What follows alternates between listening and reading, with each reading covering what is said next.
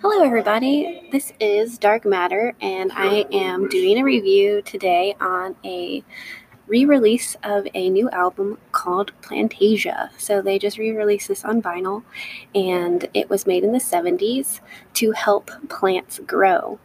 It's kind of using early modular synths, Moogs. It's very calming. It's really cool with this new repressing of this vinyl. It comes with some seeds that you can grow. So it's like a digital download that you can use, and you can plant the digital download and it will grow seeds, or not seeds, it will grow flowers. So it's a really cool reissue, and it's only like $18, which is great.